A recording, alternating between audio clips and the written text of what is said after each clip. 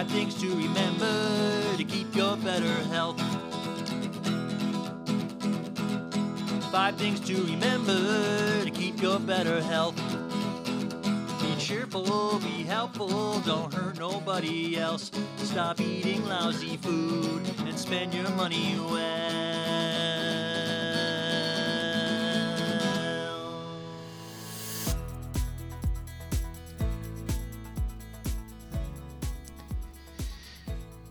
There is no doubt that the Mediterranean diet is one of the healthiest diets in the world. It's been shown to decrease risk of heart disease, cancer, and diabetes. But recently, it's also been shown to have positive benefits for memory, Alzheimer's, and dementia. Today, we'll be speaking with Dr. Artemis Morris, a naturopathic physician, acupuncturist, and lecturer who specializes in the Mediterranean diet. Her family comes from the Mediterranean island of Crete, and as part of her research, Dr. Morris interviewed her great-aunt when she was 103 years old. What is the real traditional Mediterranean diet? Today, we find out.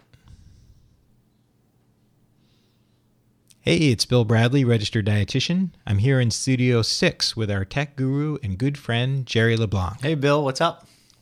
Well, today we're going to be talking with Dr. Artemis Morris, and I'm very excited about this interview. We cut it up into a series of interviews because there's so much information in it. And today we're going to be talking with her about her aunt. Yeah, some amazing stories. Yeah. Her aunt just recently passed away at 107 years old. One of the things that she told me that I found fascinating that is not in this interview is that she didn't have any wrinkles on her face. Wow, that's amazing. And one of the reasons that her aunt thought that happened was because she takes a shot of extra virgin olive oil every day. The Cretan oils. Yeah, and she's done it for her entire life. And we will have more about the olive oil in the next episode. But let's start the interview with Dr. Morris. Great. Welcome to the show, Dr. Morris, our very first podcast on Mediterranean living. And thank you very much for coming on. Thank you. It's a pleasure to be here. And the reason that I wanted to have an interview with you was because you just have a very strong history with the island of Crete, which has been known to be one of the healthiest places in the world with the highest longevity rates and men living to be the same age as the women. And I know that you went there to do some research, and I wanted you to talk about the research and specifically about your aunt and the interview you did with her. Absolutely. So I kind of found out about the wonderful health of the people of Crete by accident. You know, I was growing up in an environment, being a child of my mother is directly from Crete. She grew up in Chania and came here when she was in her 20s to get married to my dad, who is born in the U.S., but his parents are from Crete. So it was accidental that I got into all this research and understood more about the traditional diet of Crete. It started while I was doing a PhD program through the University of Lancaster. So I had to choose a thesis, and I wanted to focus on diet and nutrition, in particular on ethnographic study of the medicinal plants and medicinal diets of Crete. And even though I'm a naturopathic physician and, have been some information on diet and clinical nutrition, I really didn't realize up until that point how important the traditional diet of Crete was until I started delving into the research. So that's when I discovered Dr. Ansel Keys' study, which has been a landmark study in creating all of this volcanic eruption of information that is so positive on how the Mediterranean diet reduces risks of heart disease, diabetes, stroke, and helps with depression, helps with longevity. But it wasn't until I saw how the men of Crete in his cohort from his study in the 1950s had half the overall mortality rate compared to other cohorts in the Mediterranean that I really realized that Crete in particular, there was something very special about how the diet and lifestyle is in Crete. And so that helped me to vacation there as much as possible and try to understand more about the diet, more about the lifestyle, and also understand more about how my family and the people who have longevity in my family, like what are they doing? What are they eating? And one of the interviews I did was on my great aunt Argyro, who is in Crete, and she passed away at the age of 107. God bless her soul. And was generally healthy, wasn't on a lot of medications. Actually, I don't think she was on any medications. And she was one of the case studies that I looked at, but I interviewed many people in Crete as part of that ethnographic study. She died at 107 years old, and you interviewed her when she was 104, is that correct? That's correct, absolutely. And she looked wonderful. She was singing songs. She had a lot of energy. I mean, I interviewed her bedside because she fractured her hip and was bedridden. But and she was, living in her son's house, so she had family and community around her.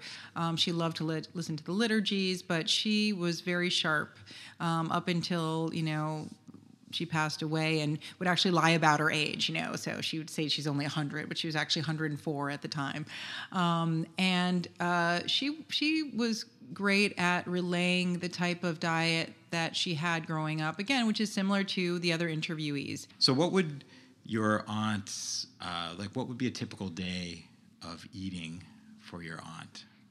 Well, we have to keep in mind, in a traditional diet of Crete, most people in Crete are and were Greek Orthodox. And in the Greek Orthodox religion, it's a Christian religion, that there are approximately 180 days of fasting in a traditional in that traditional culture. So during fasting time, so 180 days out of the year, approximately, they were vegans. So they weren't eating meat, they weren't eating dairy, and on some days they weren't even eating oil. So I think it's important to keep that in mind, and there's a seasonality to the diet as well that we must respect, and is really important for most healthy diets. Even the Okinawan diet, following the seasons is important.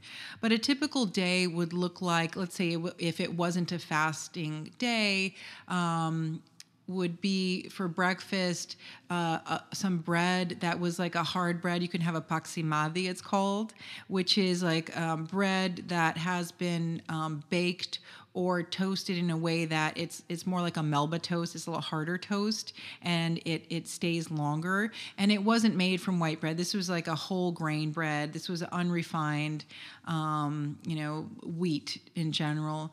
And you might have that with some local cheese. Now, when we talk about cheese, again, animal protein, whether it's meat or dairy, is such an important thing in to do well in a healthy diet. And so when we're looking at, when I say cheese, in the U.S., we know that cheese has to be pasteurized. It has certain regulations. In Crete and in Greece, you don't have to pasteurize your milk. So most of the cheese there that you're getting from the local farmer, it's that fresh sheep or goat's milk. So it's, the cows were not free ranging. If you go to Crete, you see the goats and the sheep's free ranging. You really don't see the cows because there's not many of them there. And so it's made from goat or sheep's milk, and then it's done locally. So you have people, the Gruyere cheese or the Graviera is a wonderful. It's a very heavy, I'm sure high saturated fat kind of cheese.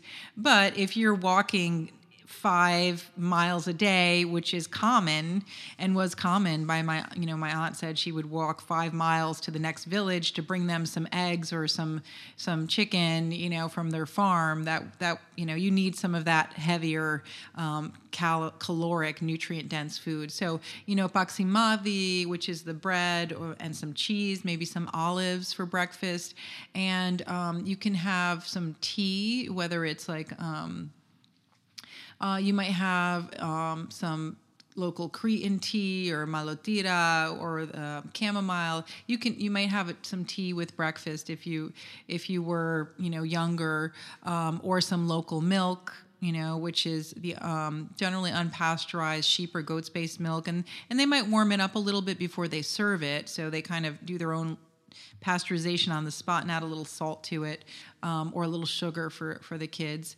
And then, after that, let's say she was going to school or going to work, typically you come back and have the largest meal of the day was in the afternoon.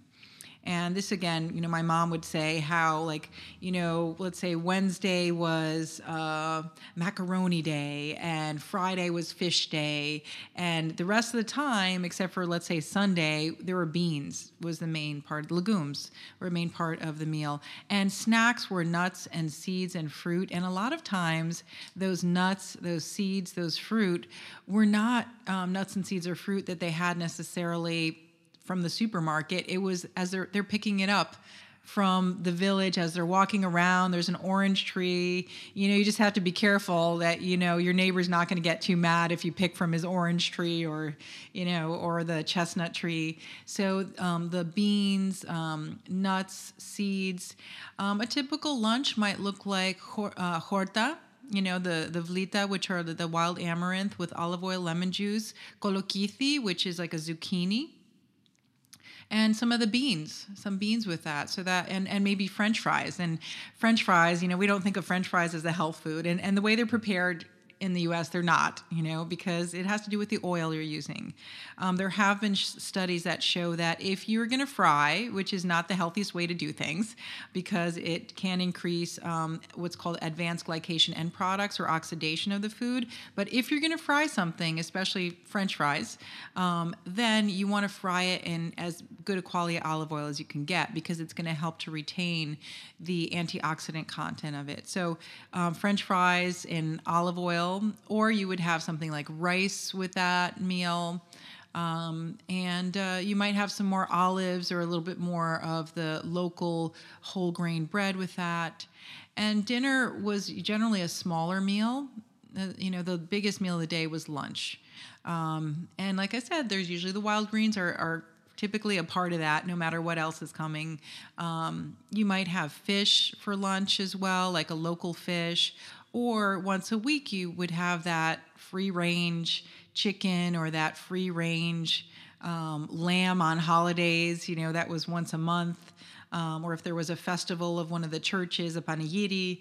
But in general, it was mainly legumes, fish, and a lot of vegetables, local vegetables. Greek salad.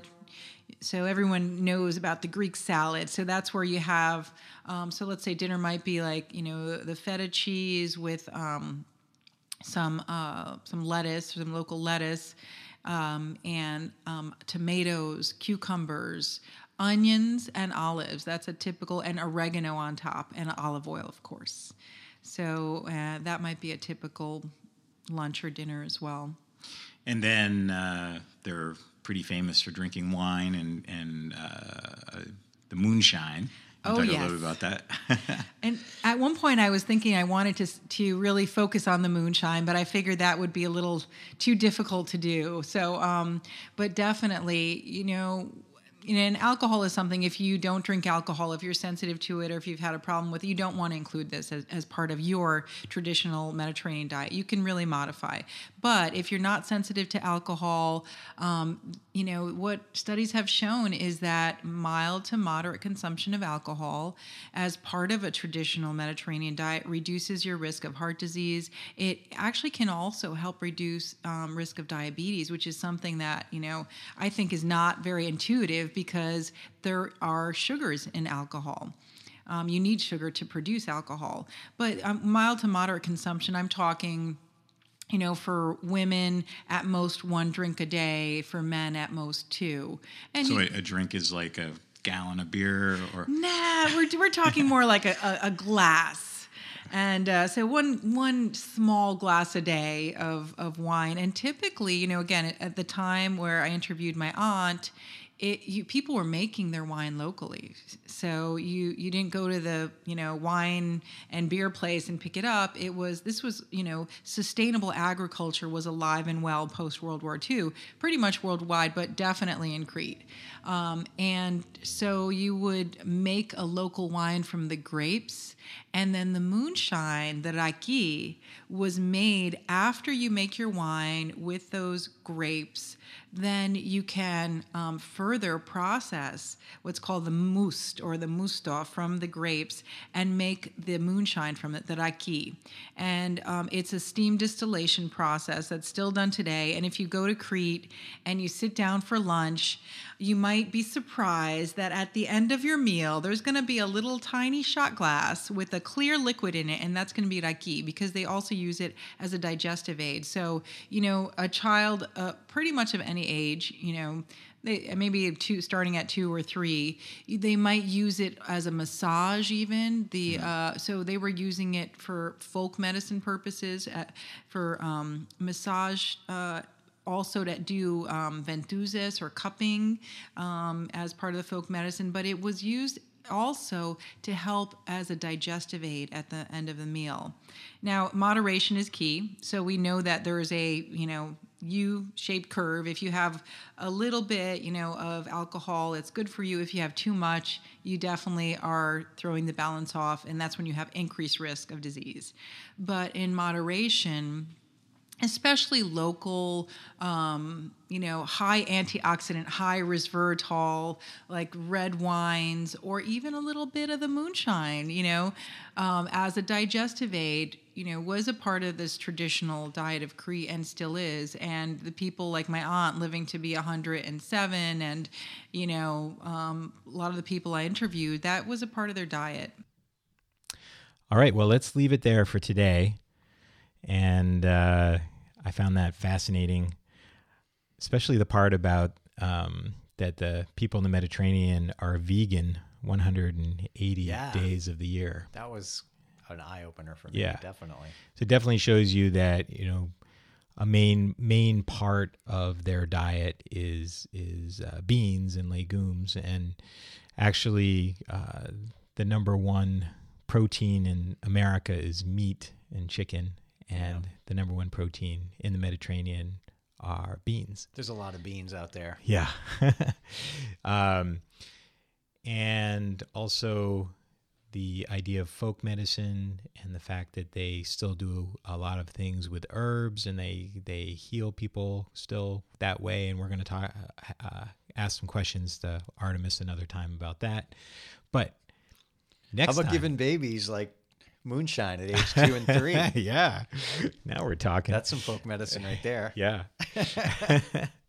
I liked the bit about eating off the trees and just getting your nuts and seeds off the trees as you're walking through the village. It's like, whoa, that is just idyllic. That happened last time that Christine, my wife, and I were in Crete, and this farmer was giving us a tour.